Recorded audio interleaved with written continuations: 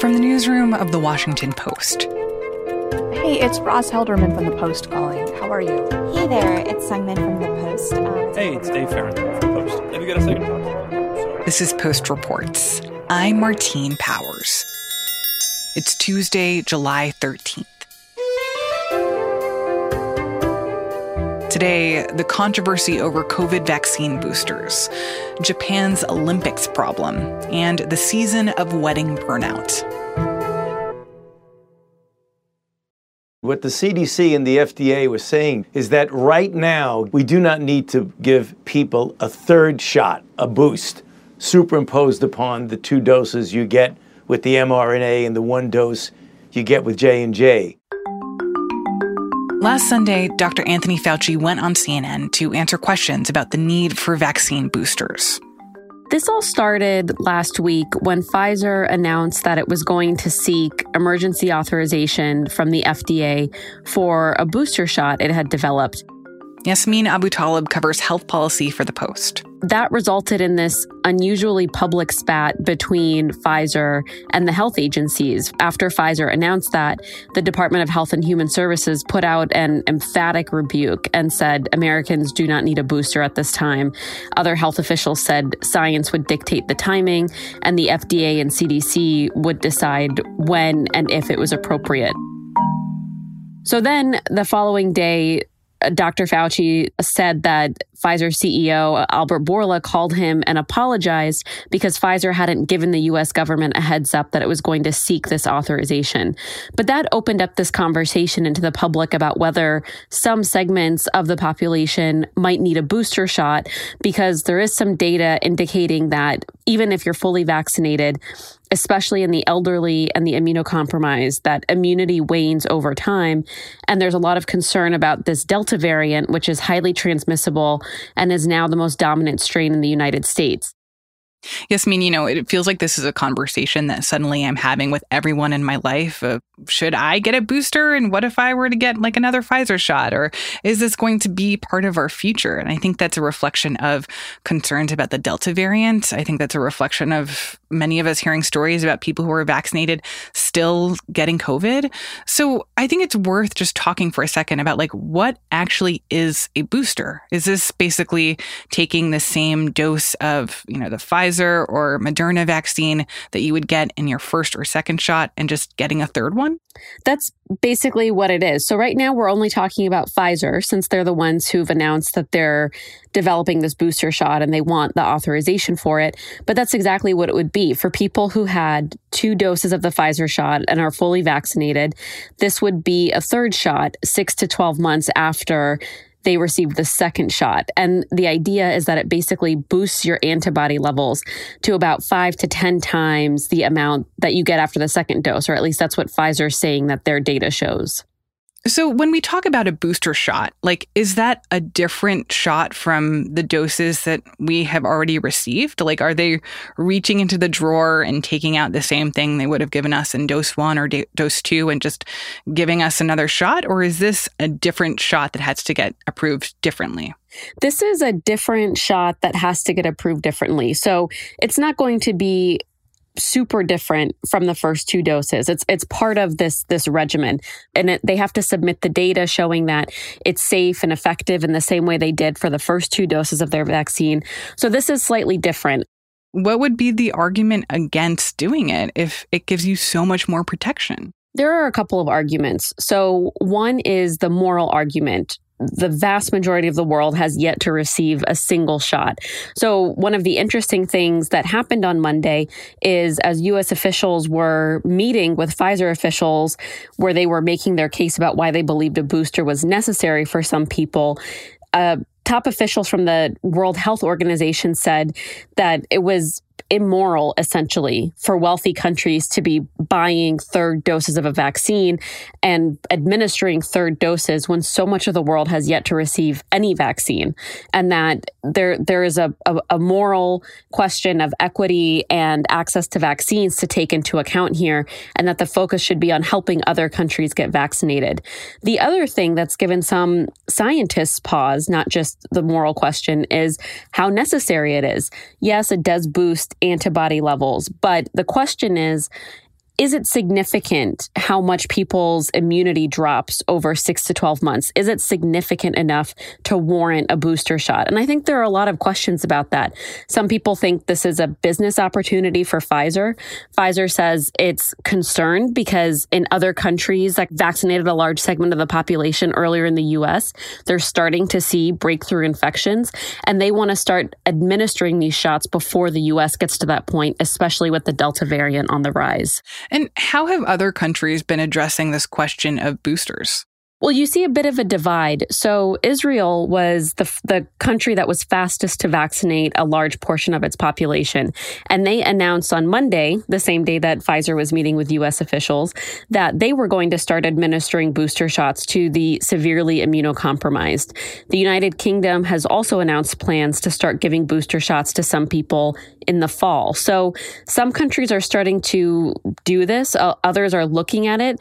But I think the stark divide is that it's very wealthy countries that already have a lot of vaccine doses for their residents that are able to do this. So it is a point of privilege to be able to even have that discussion when I think still 3/4 of the world has yet to receive a vaccine dose. So in terms of what the CDC and the FDA are saying now, I mean, are they clear that they do not think that boosters are going to happen for us in the future? Or are they just saying, for now, maybe not, but that they'll be looking more at the data to decide whether that's necessary in the future? So the next steps are going to be for Pfizer to actually submit its application to the FDA for this authorization.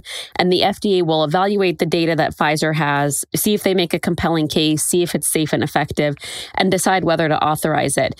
And then after that, an advisory panel to the CDC, which has made decisions on a number of issues related to vaccines, will decide if and whether some people should be given booster shots. So this is absolutely not being ruled out. In fact, we know from our reporting that there are several senior health officials who believe it will be appropriate to recommend boosters for some people at a point in time. But they also insist that this has to play out through a public process where all the data is evaluated, and there just isn't enough data yet for them to make a decision. And if boosters were to be approved in the U.S., who would they be given to? Who are the populations of people that would theoretically need them the most?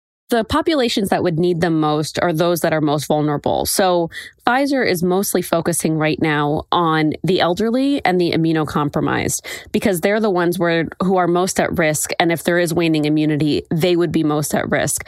I think the good thing to note about the vaccines is that they are highly effective. And even if people get coronavirus, the vast majority of the time, a mild case of it, those vaccines are almost 100% effective against hospitalizations and death. But the concern is if you're looking at people who are immunocompromised, where their immune system might not mount the same kind of response that a healthy person's would with the vaccine, or an elderly person or people in nursing homes, that they are just too at risk to contract even a mild case of coronavirus. And the other side of this coin is that even if they are mild cases, even if people don't end up in the hospital, you don't want the virus to keep spreading because then you keep getting variants that seem to be more infectious than the last, which we're seeing with the Delta variant. And the concern is, as long as it's able to spread, more transmissible and maybe eventually more deadly variants will be able to keep popping up. You know, it's interesting that we're having this conversation around boosters when still basically half of America has not yet gotten vaccinated, which in many ways is the real thing that is putting people at risk, or the real reason why we're seeing a lot of these breakthrough cases of COVID, even for people who are vaccinated. So I'm wondering how we're supposed to kind of square these two things of the potential opportunities with booster shots, but also this continued concern around the number of people in the U.S. who are not vaccinated. I think that's such a great point, Martine, and a totally fair question to ask. And I think it's right that the most protective thing right now would be for as many Americans as possible to get vaccinated, because so much of the conversation around boosters is about the Delta variant spreading among the unvaccinated population and inevitably people who are immunocompromised or elderly being exposed to that. But this would be much less of a risk if you had a bigger portion of the U.S. population that was vaccinated. And I think that's why you see so much of the Biden administration's focus on that. And they've they've actually said that in this conversation about boosters. But for them, still, the number one priority is about how you reach vaccine hesitant people, how you get through to them, how you convince them to take the shot. And actually, one thing that we learned in our reporting is that there is some concern among some of the officials that if they keep having this conversation about boosters, not that it means they won't evaluate it, but what impact does that have on the vaccine hesitant? If they think, well, why would I get the shot in the first place? It's not going to work. I'm just going to have to get another one again. So you can see it playing a role in every one of their decisions, or at least how they decide to talk about these things publicly. Is there a future where we keep having to take boosters for COVID forever? I think there is some concern that we're having this conversation so soon, and people wonder, what does it mean going forward? How often are they going to have to get vaccines? How protective are the vaccines really? And I think there's still a divide on that question. There are some scientists who think the vaccines offer superb protection, and people might not need boosters for a little while. Pfizer is obviously making an argument that some people are going to need it just 6 to 12 months after they receive the vaccine. So I think the simple answer is we don't know yet, and it's going to take some time to know because COVID is still so new. So much of the science we're learning in real time, and I think that makes it very anxiety-inducing for a lot of people because we just don't know what to expect. Yasmin Abutaleb is a health policy reporter for The Post. This story was produced by Jordan Murray Smith.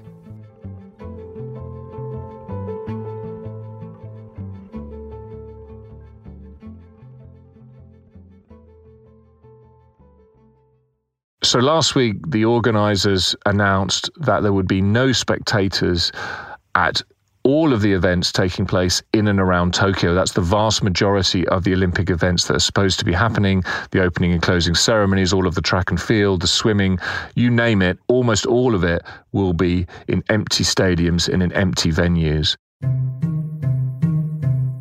Simon Denyer is the Japan and Korea's bureau chief for The Post. He spoke with producer Sabby Robinson about the Tokyo Olympics and the decision to ban spectators. This is a decision taken just 2 weeks before the games were due to start, which just shows you, in a sense, how difficult a decision it was to take. Ever since the pandemic came into our lives, Japan has been insisting it can go ahead with these games. It wanted to have a full Olympics. It postponed them for 1 year on the idea that after a year it would be able to hold a full Olympics with spectators. And unfortunately, last week they effectively had to admit defeat. And that really was a very sad moment for Japan, I think, and for the people who put so much work into organising these games.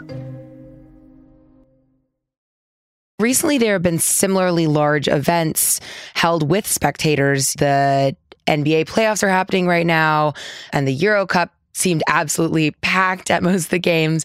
So why has the Olympic Organizing Committee decided to ban all spectators in this case? It was a decision made actually by the Japanese government because of the politics. It was too risky for the government. Sports events are still taking place in Japan with limited numbers of spectators. I'm talking about baseball, soccer and sumo indoors. They've been taking place with spectators. But the Olympics has become a very, very political decision. It's really not popular having the Olympics here. People have got very worried about lots of foreigners coming in and spreading the coronavirus. So the ruling party in Japan has had to deal with this public opinion all year. It stubbornly insisted the games would go ahead. But in the end, the risks to public opinion, the risks to the ruling party just became too high. It performed poorly in elections for Tokyo's Metropolitan Assembly the weekend before last, and largely blamed on those concerns about the Olympics, on unhappiness that it was still holding the Olympics despite what the public was saying to it. We've got general elections coming up later this year, and Prime Minister Suga's own position as head of the ruling party is up for reconfirmation in September. So if the Olympics go badly, then Suga could find his position as leader of the ruling party threatened.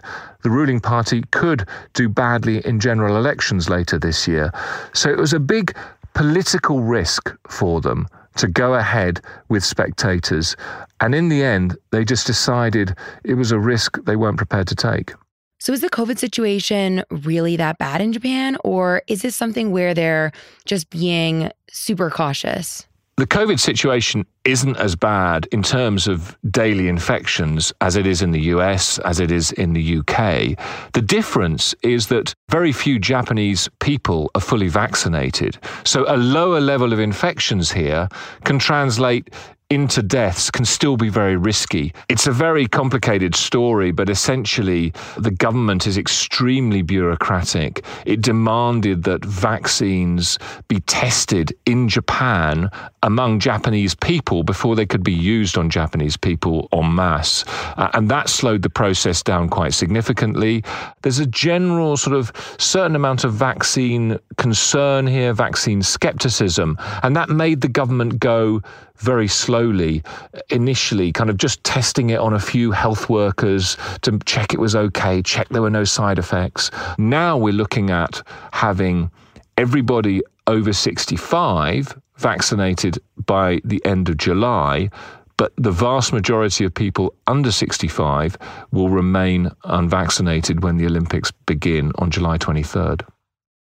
So how are people feeling about these games now that there aren't going to be any spectators? Does it seem like for the public who didn't want these games to happen, who maybe thought these foreigners were going to come into the country and bring COVID, it seems as if maybe this is a solution, or is there just still a lot of anger around the fact that these games are taking place when the country isn't so prepared? I mean, I think most people are asking, what's in it for Japan? Bar owners, restaurant owners I've been speaking to, they're closing their doors, some of them, for the Olympics because they're just so fed up and they don't want to take any risks. The sponsors, they're cancelling events. They're not allowed to bring clients into the stadiums. The hotels, the tourism industry was expecting this huge boon.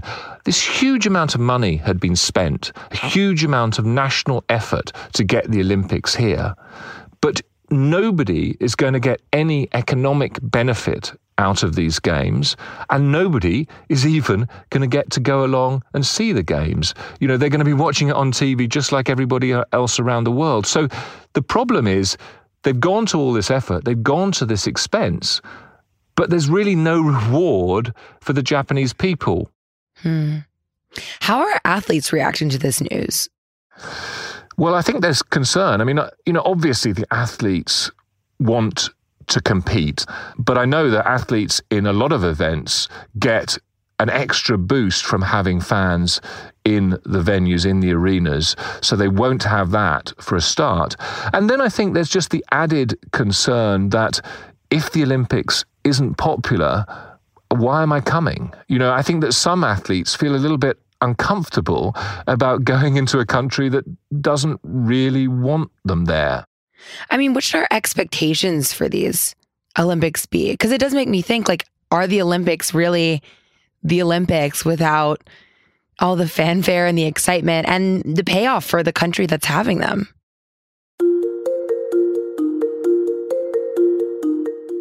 Yeah, I mean, I do wonder if other countries actually will look at this and go, well, is it really worth going to all this trouble? I mean, there's already countries that look at the amount of cost that the Olympics brings with it and wonder whether they can afford to put a bid in. The pandemic is a one-off, that's fair enough, but it's just one more reason why holding the Olympics, why bidding for the Olympics may not be politically or economically that worthwhile. What if this happens again and we'll be left like Japan, holding this huge bill without any reward? Simon Denyer is the Japan and Korea's bureau chief for The Post. The story was produced by Sabby Robinson. This podcast is sponsored by Monarch Money. Are you saving to reach your financial goals? Reaching those goals isn't just about getting more money, but by managing what you have. And the best way to manage your money? Monarch Money. Monarch Money is a new kind of finance app that's intuitive, powerful, ad-free, and takes the headaches out of budgeting. Try it free when you go to monarchmoney.com/podcast. Monarch puts all your accounts, investments, transactions, and finances at your fingertips. With a complete view of your finances, you'll gain insights on your spending and find new ways to save. Plus, Monarch lets you customize your dashboard, collaborate with your partner, set custom budgets and goals, and track your progress toward them. See why Mint users are turning to Monarch Money and loving it, and why the Wall Street Journal named Monarch Money the best budgeting app overall.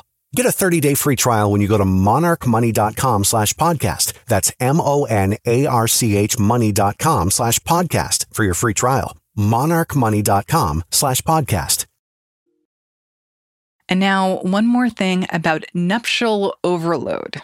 You know, I had started to hear about a lot of people who had just jam-packed wedding season schedules. There is this particular crop of people, largely people in their late 20s, whose calendars are just completely saturated with weddings. I'm Ashley Fetters, and I'm a features reporter for The Washington Post. During the pandemic, when, almost a whole year's worth of weddings had to be canceled, one really popular solution here in the U.S. was to just push the whole event to the same date or the same day 1 year later. So the 2021 wedding season is sort of two wedding seasons in one, like all the weddings that were always going to take place this summer, plus the ones on top of that were postponed from last summer. So I spoke to a handful of people about this, and while they were all really excited to be, attending weddings again and out of the house again, period, they did describe this sense of wedding fatigue that has quickly started to kind of creep in. They're mentally exhausted and they're physically exhausted, and they're also, financially drained. All the traveling adds up really fast. Hotels are expensive, flights are expensive. Also, there are wedding gifts to think about, sometimes bachelor and bachelorette parties.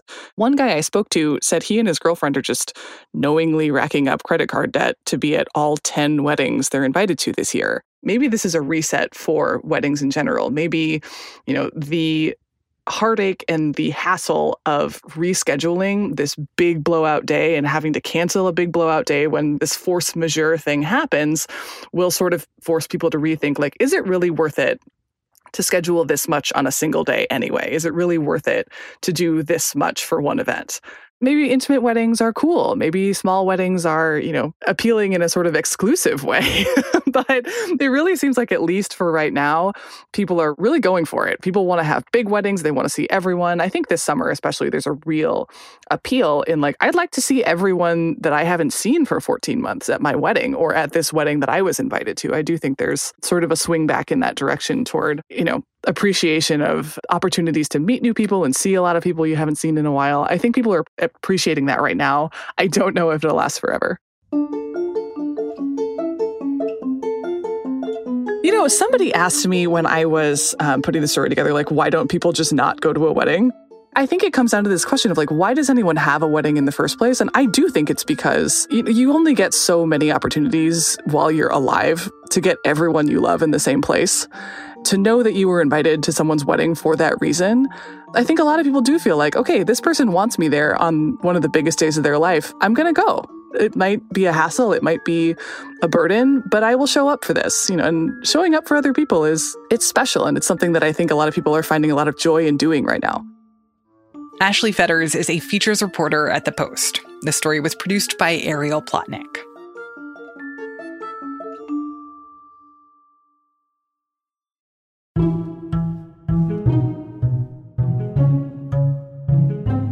That's it for Post Reports. Thanks for listening. Today's show was mixed by Maggie Penman. If you have heard anything on our show lately that has delighted you or surprised you or opened your eyes to something that you didn't know before, let us know. Leave us a review on your podcast app and tell us what you thought. We love hearing feedback from listeners. I'm Martine Powers. We'll be back tomorrow with more stories from The Washington Post.